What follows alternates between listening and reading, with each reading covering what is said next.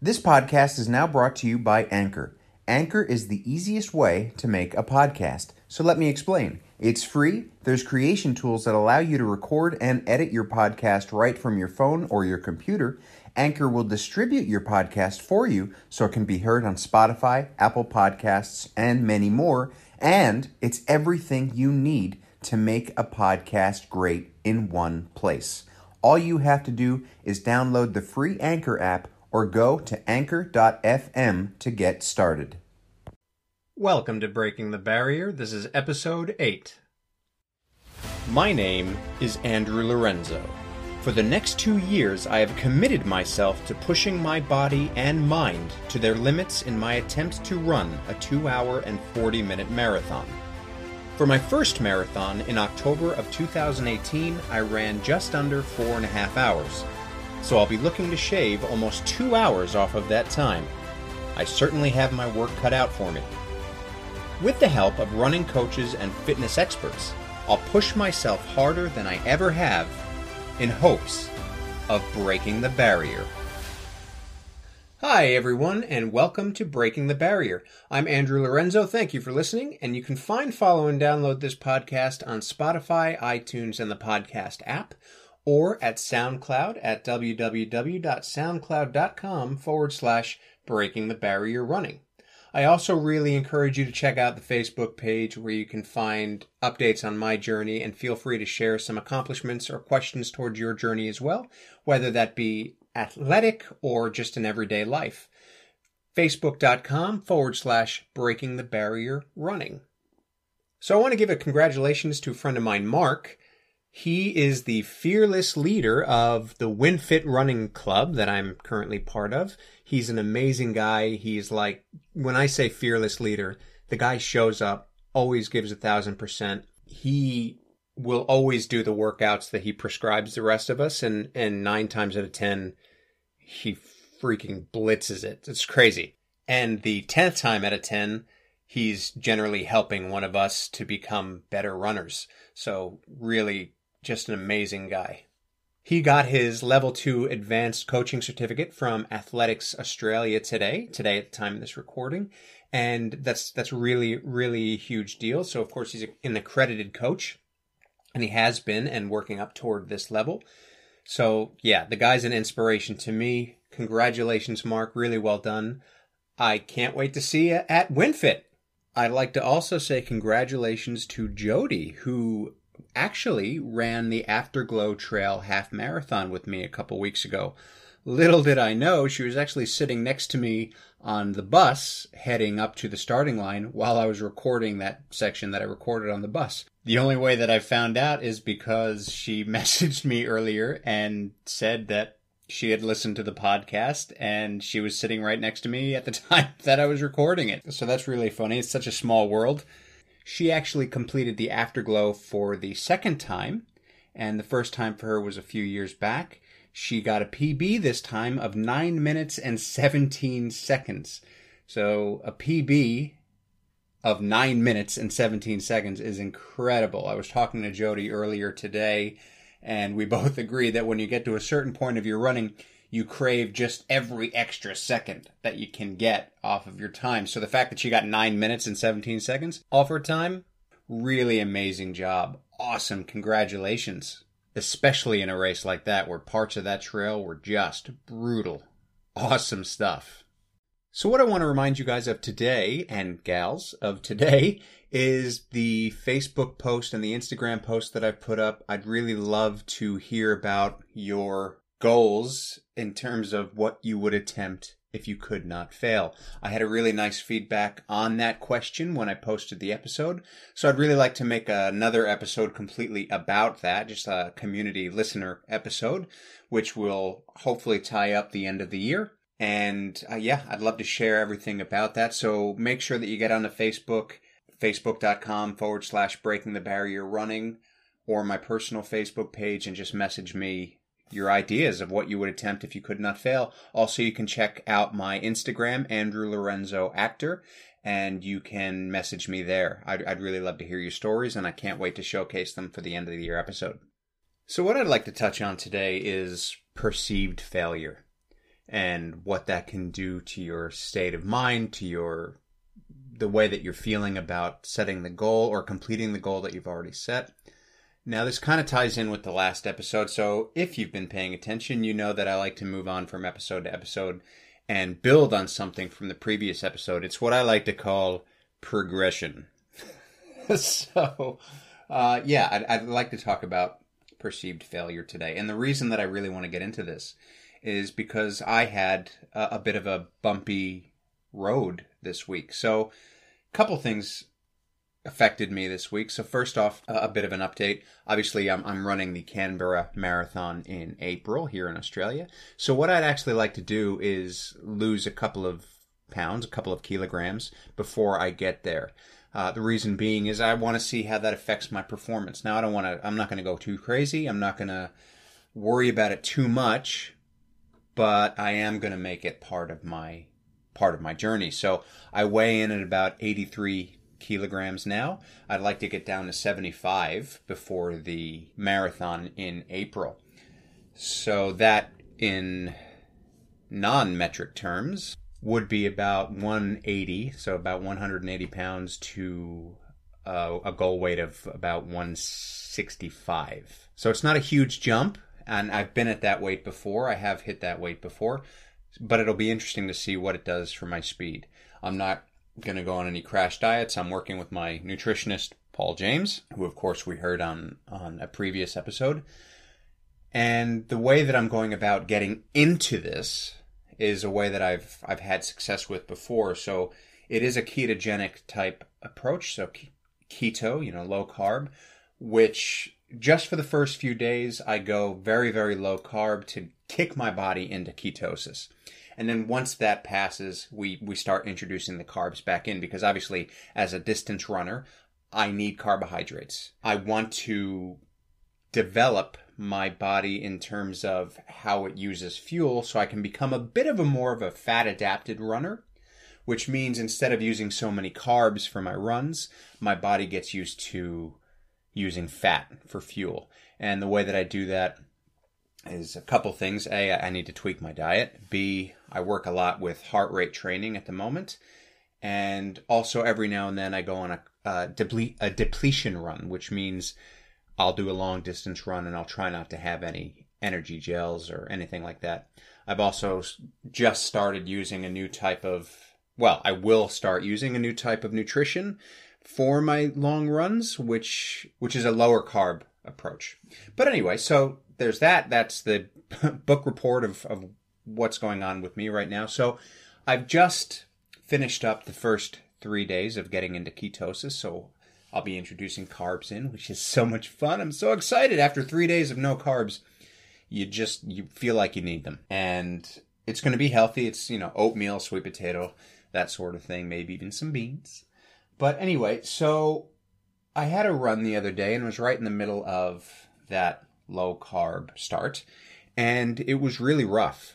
It was really rough for me. And in the back of my mind, I knew that it was rough because I was going low carb, right? So it was a 7-mile run, plus I had 8 strides at the end of it. So strides are 8 to 10 seconds of close to your mile pace. So not quite a full all-out sprint, but fast enough that it gets your fast twitch muscles working and you can keep good form, but it's not an all-out sprint. So in that run, it was, like I said, the beef of the run was 7 miles. It's supposed to be an easy run. Now, I've done 7 miles before, and I can usually keep anywhere for a 9.5 minute mile pace. Now, the reason that I choose that pace is because that's where my heart rate settles at around 145 to 150, and that's, for me, a good way to get my body into burning fat.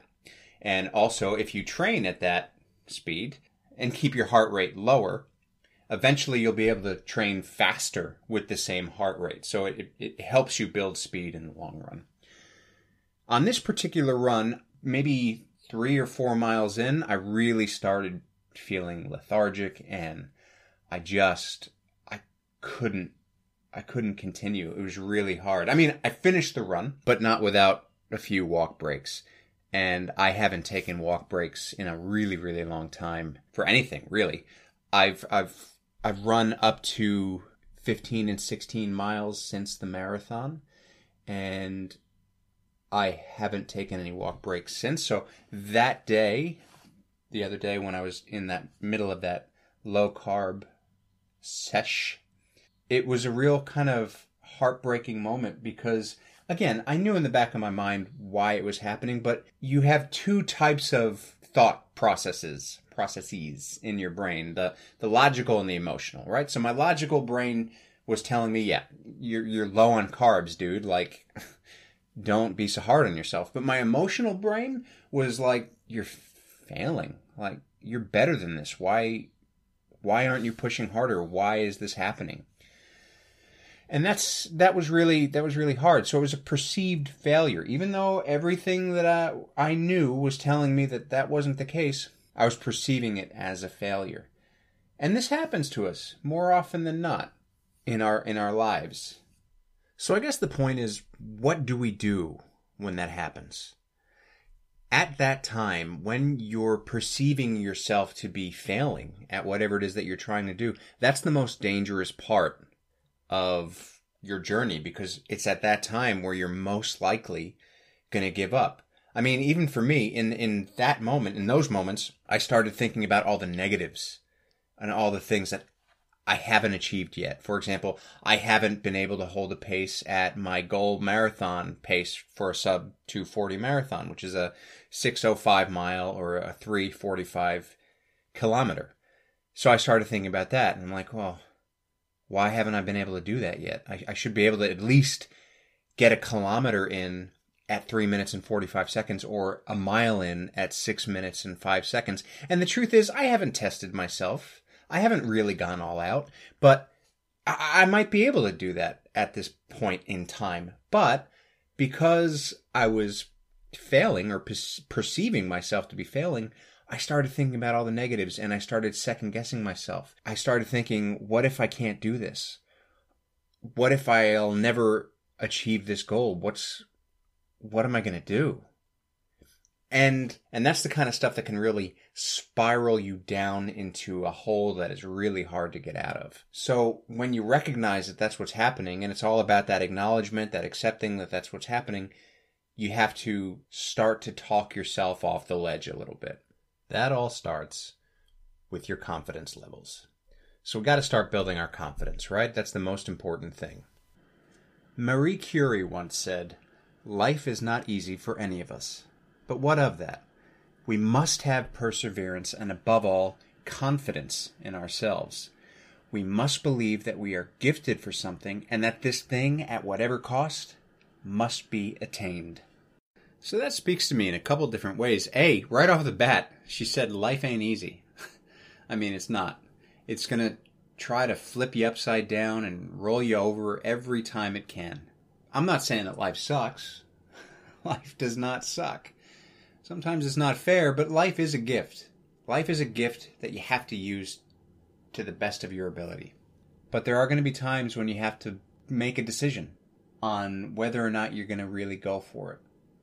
And that all starts with the belief or the non-belief in yourself. I'll take this past week as an example. So there were a couple of setbacks. First off, running on carb depletion is not easy. But second, one of the biggest things that didn't only affect me, probably affected a lot of people. Here in Australia, we're heading into summer. And the summers can get pretty harsh. Luckily, the one good thing about the unpredictable weather of Melbourne is that when it gets hot, it doesn't usually stay hot for more than a few days. But when it does get hot, it reaches temperatures of about 35 to 40 degrees Celsius, which is about 95 to 105 degrees Fahrenheit. So it might not sound really hot to those of you who live somewhere in like Death Valley, but for Melbourne, for Victoria, you feel it because the sun is really strong down here. So when it gets that hot, running becomes a really hard task. And for me personally, I know that when it gets that hot, I need to be mindful that I'm not going to be performing at optimum levels. Like if I run a 4.5 minute kilometer for a 5K race, I know that if it's 35 degrees or about 95 degrees or whatever, that's probably going to turn into a 5 or 5.5 minute kilometer. And a lot of that has to do with the fact that that's a safety precaution, but also your body just can't really go at peak performance sometimes in that heat.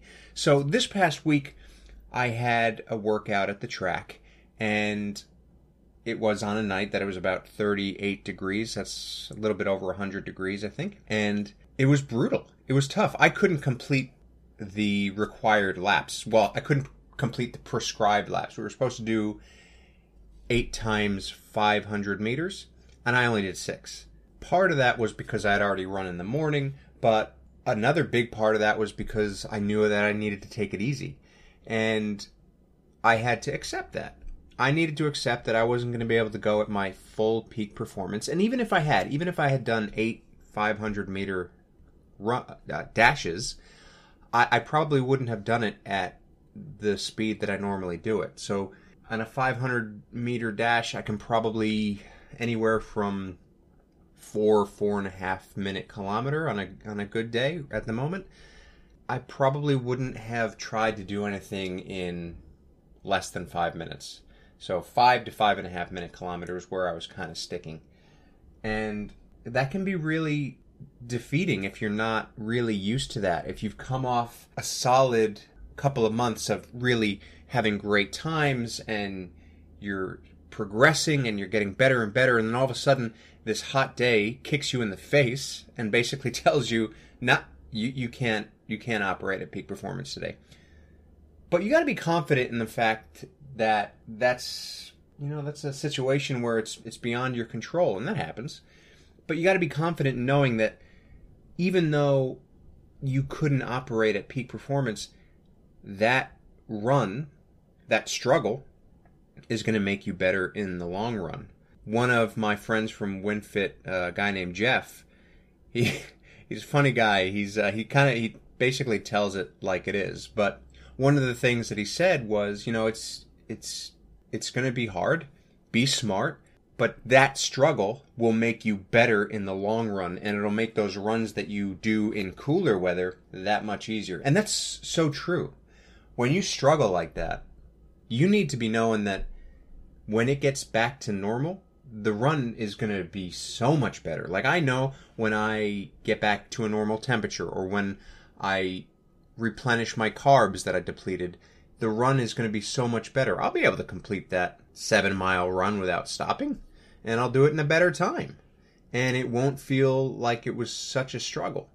So you have to be confident in knowing that changes are happening no matter what. And especially with your body and with your fitness, it's really funny. There's a lot of the times when you're working on a goal that it seems that you're at a stalemate and that nothing's happening, you're not progressing, but then all of a sudden you wake up and on one day and it's just like, whoa, I can feel that something is different.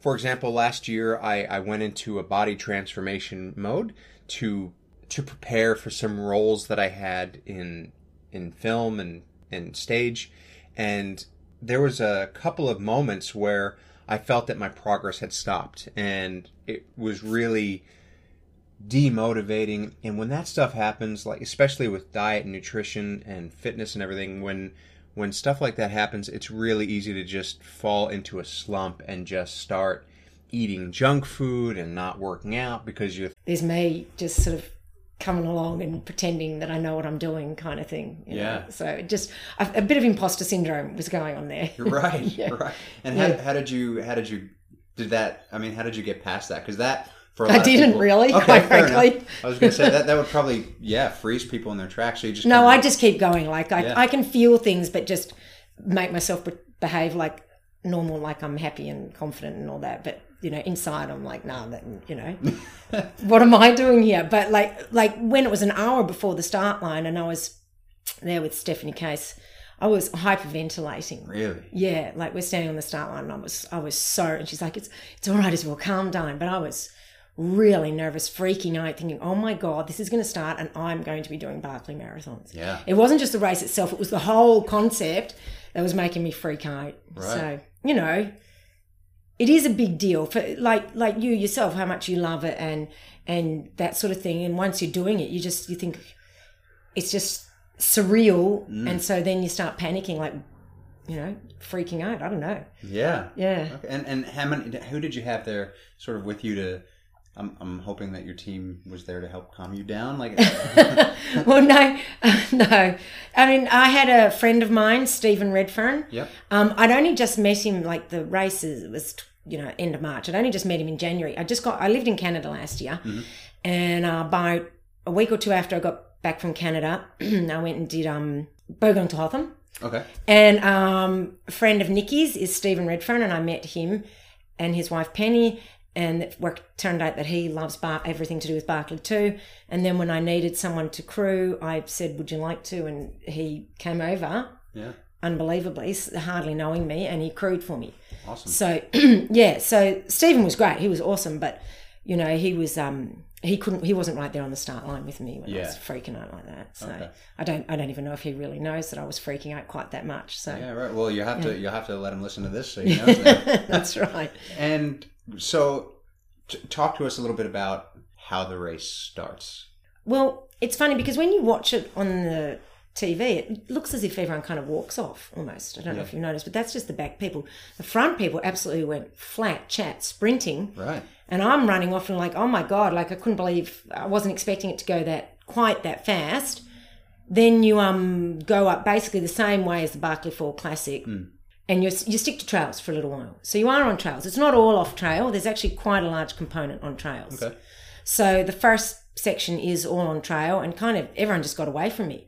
Also probably because I'd been hyperventilating and carrying on like a pork chop. I was a little bit not quite right, not quite with it. So then kind of, you know, everyone got away from me. But then the first bit that went off trail, I could see a guy not that far ahead of me. So I sprinted to catch up with him, and we found the first book together, and then we went through this other bit off trail. And then I ended up going ahead because he was struggling uphill. And you just kind of come across different people on the way. And, you know, it's kind of doing off-trail sections that connect to trail and all that sort of stuff. Yeah. And then just finding the books. And the first few books weren't that hard to find. I'm thinking, what was everyone complaining about with these cryptic descriptions? It's not that bad. Yeah. But the worst was yet to come. So those were the first few were the easy ones. And then it got progressively harder to find them. Yeah. So, yeah. Which extended my time out there. Yeah, and can you tell everybody what the significance of the books are? Well, because they don't have checkpoints and you don't have, you know, bibs with thingies on them to beep over the mats and whatnot, you have to get the book pages to prove that you were at the checkpoints. And the page that you get is related to your bib number, which I find the whole concept also fascinating of working out the bibs and the page numbers and everything like that as well, because you've got to get the right length book and all that sort of stuff as well. So it's a lot for lads to figure out as well. And the books have names that are all funny names about, you know, that are kind of related to the feelings that you might be going through out there. I can't remember. I've still got the pages, but I can't remember offhand the names of the books, but they're all quite amusing and, you know, that sort of thing. So you collect the pages, and then you have to go back to Laz and you have to show him the pages to prove that you went past every checkpoint. And then if he is happy with that and you do it in the correct time, then you get to go out on another lap. Yeah. And what was he like? Is he Laz is great. He's eccentric fine. Like he is? Yeah, he is eccentric, and he's really smart, but he's not like everyone's like, you know, oh, Laz, but he's actually just a really nice guy who just has a really cool race. You know? Right. And it was weird because like when you register the day before and you have to give the number plate and all that sort of stuff, it honestly felt like just like any other race. Right. It was like, I'm just lining up for any other race. That was another weird thing because I expected it to feel really special, but it was just like, wow, and you got a buff, you know, and you got a sticker, and it was like, this is just like any race where you get your little bag of stuff, you know. Packet pickup, cool. Yeah, so yeah, it was, I think the whole time it was, you know, those pinch yourself moments where you don't really believe. Yeah. I mean, you believe, but it's hard to believe that you're actually there and actually doing it and actually part of it. Yeah, it's so surreal. I think that, you know, it's, I mean, I think that was kind of like my first marathon. Yeah. I guess that would be like a lot of people's first big race. Well, anything that anyone has is something that they've built up for. Like it could be anything, I guess. Yeah. Like, yeah, you're finally there. And then in the blink of an eye, it's over, and you're like, oh, did it really happen? Yeah. You know, and it did, obviously. Obviously. But it didn't happen the way I wanted it to happen. You know, I wanted to do better. I'd bought 3 packs. I had like chances of me doing 3 leaps were pretty remote, but I had to be prepared for it just in case. Sure. So I had the 3 packs and I had everything, like each pack fully loaded with exactly what I needed to do. It needed, because if I came in not long before I had to go out again, I had to be ready to go. Couldn't be swapping things between packs and that. Yeah. So, you know, I wanted to be prepared for the best case scenario, which I was. Right. But then the worst case scenario happened. So, yeah. But that's racing, you know, any kind of racing. So, you know, that's the way it goes. I love that about racing. You just never know. You never know. No matter how well prepared. Exactly. And you can think you are the fittest, the strongest, the best you've been, but yeah, it keeps you real. Yeah. That's the thing. That's it. And what were included in your packs? Like, what was your fueling strategy like? What was your... Well, God, I can't even really remember.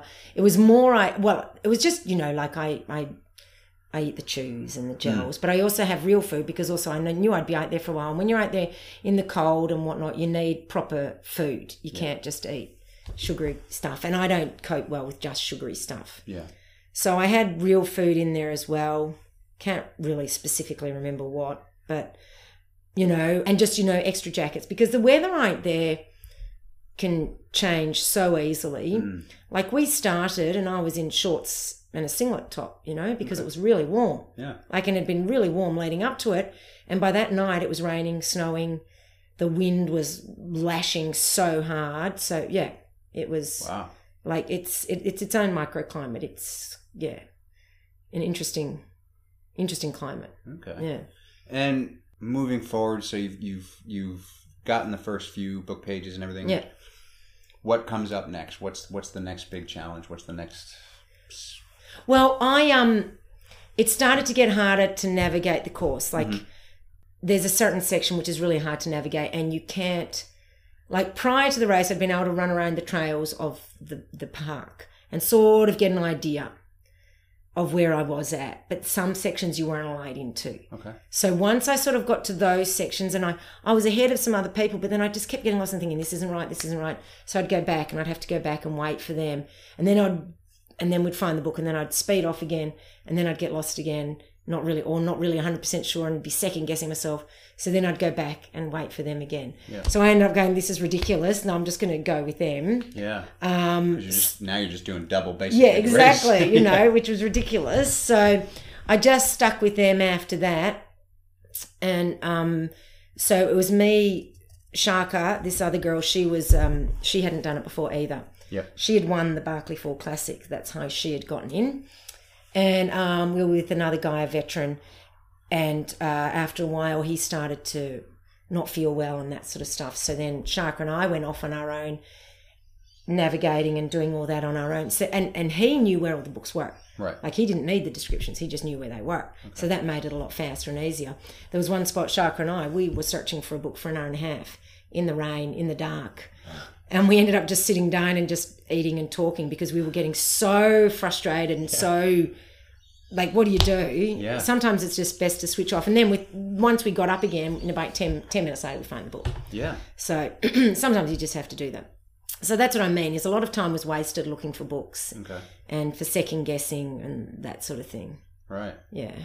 What do you think the hardest part in that sort of section was? And like, if you had to pinpoint the hardest part of the Barkley that you did, what do you reckon? It's probably finding that book. Yeah. Because it was Laz's description, and at the end, I was talking to Laz, and I said, that description, I find the book, but I still disagree with your description of it. Fair enough. You know, but he just laughed at me. I can't imagine he would do anything else. No. I'm sure he didn't go, point taking as well. I'll write that better. So it was that. But there were some sections, like some of the hills you had to climb were so incredibly steep. Yeah. And to get up them was hard, but also getting down them was hard. You basically just would slide on your butt to get down because that was easiest and fastest anyway. But some of them coming up were really, really steep. And, it's autumn over there, so lots of leaves on the ground, which makes it slipperier and that sort of thing. To be honest, the briars, I know everyone goes on about the briars and how scratched you get. I actually find them way less bad at the Barkly than at the Fall Classic, because Fall Classic spring. Okay. And so they're in full growth. Sure. And really, really bad then. Yeah, right. Whereas I didn't get that much scratched up. Mind you, I only did one leap, so, yeah, well, Only, fair. Well, so I didn't find the briars themselves that bad, considering. But there wasn't, and other than finding the book, there wasn't even specifically one thing that was the toughest. It all put together. Yeah. Because like it was the weather that added to it. Like once Shaka and I, we'd gotten all the pages, right? All we had to do was run back to camp. Yeah. We were lost on top of the mountain for like over an hour because we couldn't find the path. And we'd both done the Fall Classic. It was the same path. We'd both been up there in training just to check it out. We knew what we were doing. We had compasses and everything. And then we just could not for the life of us find this path.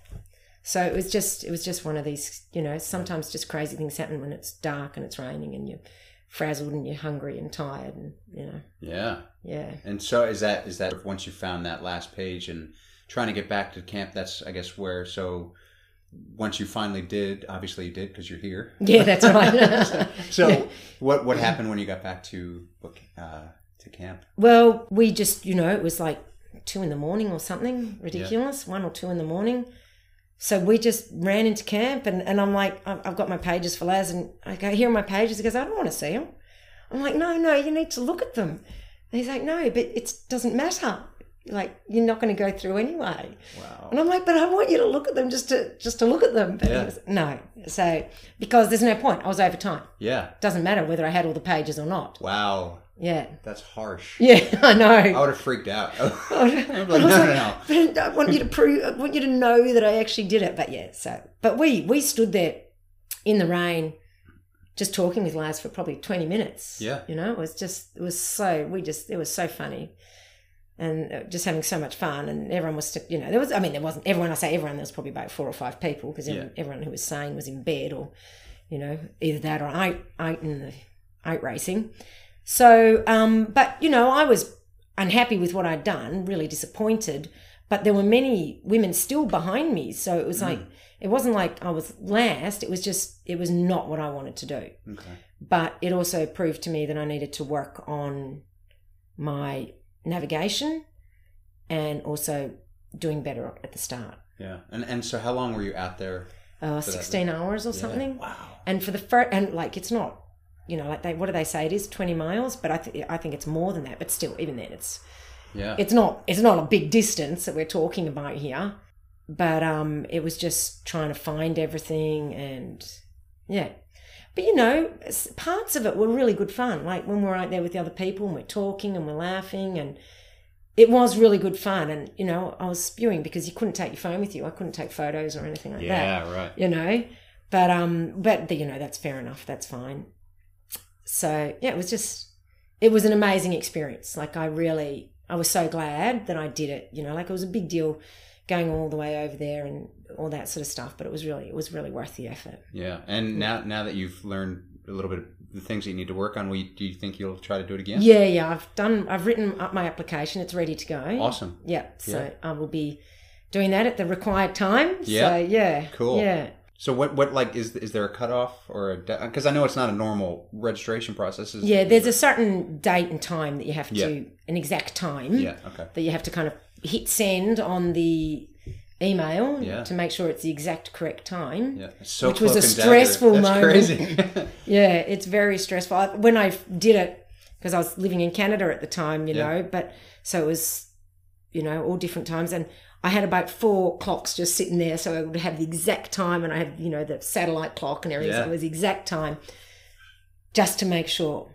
Because, of course, I was second-guessing myself even with that, with the timing of it. Right. But, yeah, it obviously worked because I got in. So, there you go. You know, I figure that should work again this time. So, yeah. Fingers crossed. Yeah, definitely. Yeah, we expect big things. No, don't say that. I mean, I've worked on my navigation, but I'm no Rogainer like some of these people who are really good. So, you know, but sometimes it's more than that. It's not just navigation, and it's not just being a runner, because to be honest, like with any trail ultra, it's, you know, there's a lot of hiking. So, but it's not just being a good hiker. It's a combination of everything. Yeah. So it's many elements that make a good racer at Barkley. Yeah. Well, I guess that segues really well into what I wanted to talk about next. Like, how did you train for this thing? So if we just like unpack that a little bit, what was the training process like? It was hard because, like I said, I was in Canada once I found out, and they ended up having, like, not long after, or around that time, huge snow dumps. So there was a huge amount of snow. Couldn't do any navigation work whatsoever. Wow. And you know, the mountains that you would want to run up, well, you really couldn't, because you would be having to break trail and often up to your knees, and that's really hard work. I mean, it's great for leg strength, but it's not really what you're after. Yeah. So then I got back to Australia. So I went from there. It was freezing, huge amount of snow. Got back to Australia, and like this, it was, you know, mid-30s and all that sort of stuff. And I went straight. Boxing Day was my first navigation lesson. So I got back on the 23rd. By Boxing Day, I was having my first all-day navigation lesson. Yep.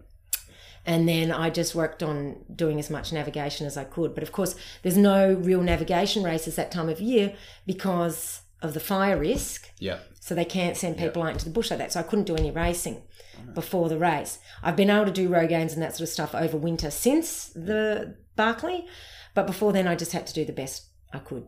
Yeah. You know, and like I think I did, like, I learned it fairly well. But once again, doing any of these things under race pressure is completely different to doing it while you're just mucking around it, you know, in the local forest or park or whatever.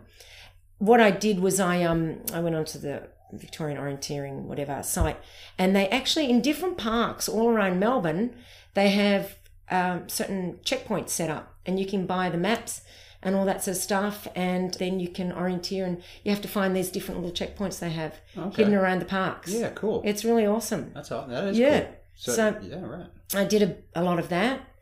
And I also just sort of set up little courses in the Dandenongs, but that's really overgrown and really tough. But, you know, So, so I did what I could, basically. And then just lots of hill work, hiking work, that sort of stuff. And is there anything that you think, I mean, obviously with the navigational stuff at Barkley, is there anything in your training that you think that you do much different, or do you think just more of, or? I think I'm good enough at hiking. I need to focus on other things as well. Like I was stressing too much about that, which probably made me a bit slower. Yeah. So you know, I can hike. You know, I don't think I need to practice that. That's also me being lazy. You know, like I'll just go for a hike. Who needs to run today? There you go. So you know, but focusing more on that, and working more on the staying up overnight. Like I managed to stay awake that night, not a problem. Yeah. Because I had so much to focus on, I wasn't worried about sleeping. Okay. So that was fine for me. So it just depends on the race situation. But yeah, I mean, I don't know what I don't know. I also went into that, I was sick once I got there. I wasn't well. I know, like I couldn't believe it. So I know I had this horrible cold flu-y thing, but I think that was also all the pressure I was putting on myself. Yeah. You know, that stress of that really gets to you. So, you know, and I'd done so much, what with just coming back from Canada and then straight back off to it was just a lot for me to do. Yeah. You know, because from Canada I had to pack up my whole life again after living there and into suitcases and come all the way back here and then try and sort everything out and train and go back to work. And yeah, it was really tough. So, you know, but that's life, you know. But I think when I get in next year, there you go. Let's be positive. When I get in next year, fingers crossed, I will feel just generally more prepared. Okay. just because I'm not having to deal with all other stuff as well. Sure. Yeah, so, yeah, and just having a bit more experience road gaining, more experience being there in the park. I know quite a few people there now, you know, from the race. We're all friends on Facebook and we chat regularly and all that sort of stuff. So I feel just generally more comfortable with it all. Yeah.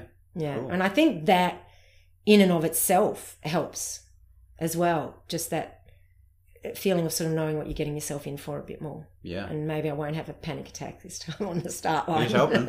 Yeah, right. Okay. Yeah. Okay. If I were to say, I mean, you've kind of answered it already, but I'm curious, maybe 2 years ago. Yep. Talking to Izzy 2 years ago, knowing that this thing is coming up. Yep. What would you say to yourself? Well, what would I say to myself? Yeah. 2 years ago? I don't know. All I know is I used to think no way would I ever be able to do it. I used to think not a hope. Wow. And because I used to have friends every time it came on going, you'd be perfect for this, sending me messages on Facebook, why don't you enter? You'd be perfect. I'm like, nah, not me. I couldn't do that. So 2 years ago, I would have said, I wouldn't have even believed that I was doing it, to be honest. Wow. Yeah. But then once I don't know what changed. I just thought, I'm just going to give it a crack and see what happens. Yeah. And then I just got in. Amazing things can happen. Yeah. I think when you just let it go and don't worry too much. It was just like, I'm just going to apply it and see what happens. And if I get in, then I'll worry about it when I get in. Yeah. So then I got in, you know. But yeah, 2 years ago, I wouldn't have believed it. Okay. So I wouldn't have known what to say. I probably would have said, don't stuff this up, Isabel. Nice. Fair enough. I like that. Don't stuff it up. Yeah. That's funny. All right. Well, now this next one, this is going to be, I asked this question to everybody. Yeah. And it stemmed from an episode way back when I first started. I think it was like episode 10 or something.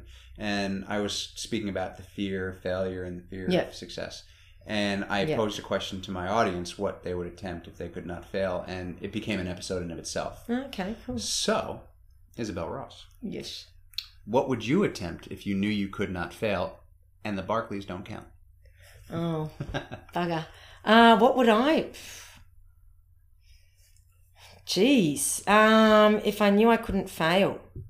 Well, what are we talking about as failure here? I think I'm just procrastinating here. Anything at all. Running, not running. Fitness, not fitness. Well, I know one thing. Well, fail. What do you mean fail? So, I mean, fail as in, so I knew I could do it on the first go. Okay. Because, I mean, obviously failure is not a bad thing. Yeah, that's what I'm meaning is like, and what do you mean, by fail? Is fail not doing it or getting partway, So, fail is doing it on the first try, I think. Okay. See, this is interesting, everybody, because nobody's ever asked me that. So there you go. So now I just got put on the spot. And that's the answer for everybody moving forward. Get it on the first try. Okay. I've always wanted to skydive. Cool. But I'm really scared, and I'm scared that I would get up there and go, nah, I'm not going to do it. I can't. Okay. But I really, really, really want to do it. And is it the heights or is it It's the heights. It's everything. It's not being in Spartan, but it is going to be one of the branches of Spartan. Yeah. I really believe, Andrew, that this is going to take off, man. I think we're going in the right direction. And, the reason why I say that is because, the fitness industry has just exploded. I was looking at some stats the other day, and, there's 170 million club, studio, and gym members in the world now. Wow. And so when you and then there's over 200,000, health clubs, studios, whatever, fitness entity is out there. There's 200,000 of them out there servicing people. And so that's a major audience. And so I think once these things take off, the sky's the limit. And, you're going to get a brand that's behind something that, is, I just think we're going to create some experiences for people that they've never had before. Yeah. When it comes to fitness, I mean, being a guy that's been involved in fitness, we know that there's a lot of negative associations with fitness because it's not easy. It's time consuming. There's all these different excuses, right? Sure. Well, I think this, just beats through the excuses and gives people a reason and a belief in themselves that they can do these things. It's very, I don't even like to say motivational, because we know that motivation can come and go. Yep. But it does. I think what it does is it motivates you to get disciplined. Yeah. Yeah. And I think that's the end game. And that's really, when you boil it down to it, that's why people, fail or quit. It's nothing else. You can just say it's lack of discipline. It might be lack of discipline for other reasons, like they want that piece of cake, or they don't want to go for that run in the morning, or they don't want to get up 20 minutes earlier before work to do what they need to do, but it's discipline. So I think, the more that we can instill that in the people, the better. Yeah. And we know, we've got to get inspired too, and I want people to experience a lifestyle of fitness, not just, certain periods of their life. And, a lot of people use age as an excuse. I have a good friend of mine that, he just climbed 3 mountains in one day, and he's 65 years old. Wow. And he trains in the gym every day. He trains with a purpose. He's on the mountain rescue team, locally in Oregon.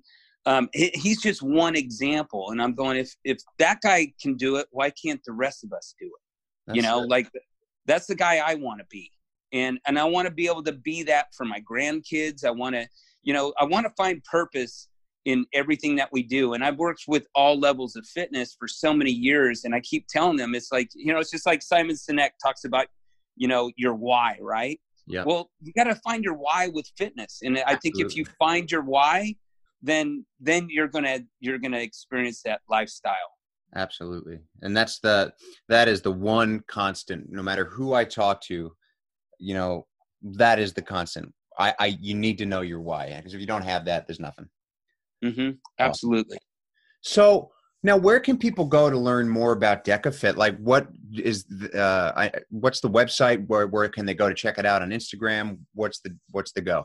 Yeah, right now we've got a landing page, because like I said, we've been moving so fast. So deca.fit is the landing page, and the website is currently getting in development, or is in development. In fact, we're going back and forth on a color scheme just a half hour before I started talking to you.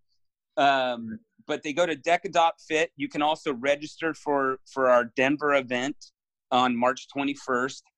You can also go to our social media platforms. So on Instagram, it's deca.fit, and on Facebook, it's DecaFit. So those are the 3 opportunities to check out and see what we're all about. We've been getting some great coverage, some great response from the fitness community.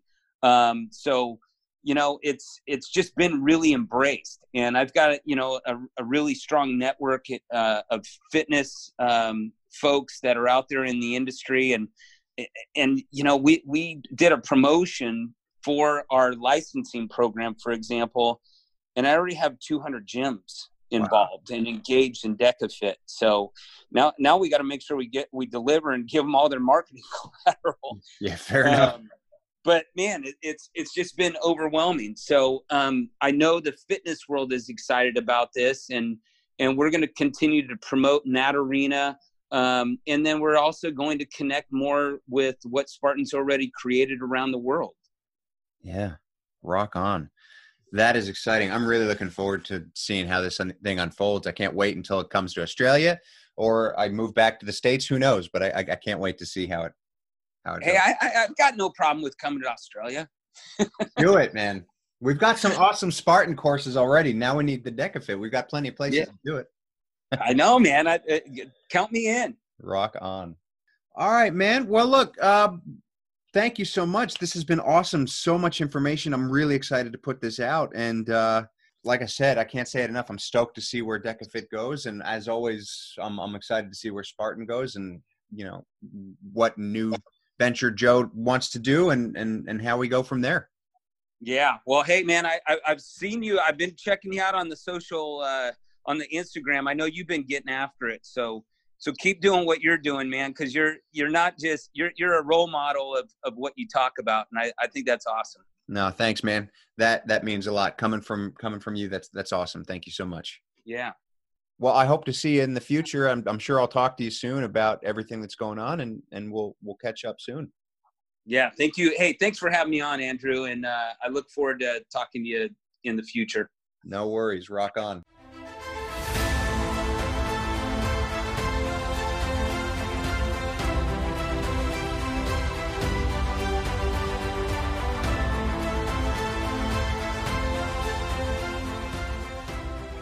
Thank you again so much, Jared, for that boatload of information. I can't wait to get it out. It's very exciting times for the Spartan and the DecaFit. So I hope that you all check out the show notes because, of course, I'll have information in there about the websites you can visit, the social media platforms, not only for DecaFit, but for Spartan as well. And I'll also have a link to Jared's website so you can check out a little bit more about him, too. So before I wrap up today, I just want to give a quick shout out to my episode sponsors. Of course, Generation UCAN, which is the sports nutrition that I use to fuel my hard workouts and long runs. Speaking of Spartan, I definitely utilized Generation UCAN for the trifecta weekend in Bright this year, especially with the beast climbing up that mountain, going all the way up, all the way down, plus the obstacles in between. You need to have steady and long-lasting energy that'll sustain you for the long haul. So for that particular event, I had a half a bar before I took part in the race, and then about a half a bar every hour, hour and a half or so. And that really, really helped fuel me for a hard workout because you're going to be up there for 4, 5, 6 hours at a time. You need it. Of course, I also utilize the protein-enriched powder for some of my long runs and post-nutrition, which is a great way to fuel your muscles and to start that recovery, which is so well needed after those workouts. So to get in on that action, you can visit www.generationucan.com.au and use the coupon code Breaking the Barrier for 15% off your first order. Again, that's generationucan.com.au and use the coupon code Breaking the Barrier. I also want to give a quick shout out to Audible, of course, the internet's largest resource for ebooks. I'm recommending The Spartan Way by Joe DeSena, of course, today, which is a book that I'm currently reading, which is all about how to live your best life, physically and mentally, as the Spartans do and did, and unleash your warrior within. So visit audibletrial.com/breaking the barrier for your free trial and claim your free ebook. And again, I'm recommending The Spartan Way by Joe DeSena. So look, DecaFit sounds like it's going to be a great and amazing new venture for the Spartan. It's going to be great for all levels, and it's going to be a great way to test yourself and to keep yourself going and to set those constant goals to push yourself further and further and further and to become a better version of yourself as time goes by. So I had some really great takeaways from Jared. Of course, not only the information about the DecaFit, but some of the things that we want to put toward our daily lives. You want to have a strong enough reason to keep going and set those constant goals. Figure out what your why is. I've said it so many times on the podcast before. You've got to have a strong why. Compete against yourself. That's what matters. What can you do to improve your personal Deca mark? And climb your personal mountain to get to the top. I loved that. You've got to climb the mountain to get to the top. You're not going to stop halfway. If you're going to do it, do it. Set your target and go for it, and don't sell yourself short. Strive to get to the top always, and find that belief within yourself to know that you can do these things and find the discipline to go above and beyond. Be the version of yourself that you want to be. Don't wait for it. Go and grab it. So that's going to conclude today's episode of the Breaking the Barrier podcast, where I hope to inspire you to go above and beyond what you ever thought possible. Thank you so much for listening, and we'll catch you next time.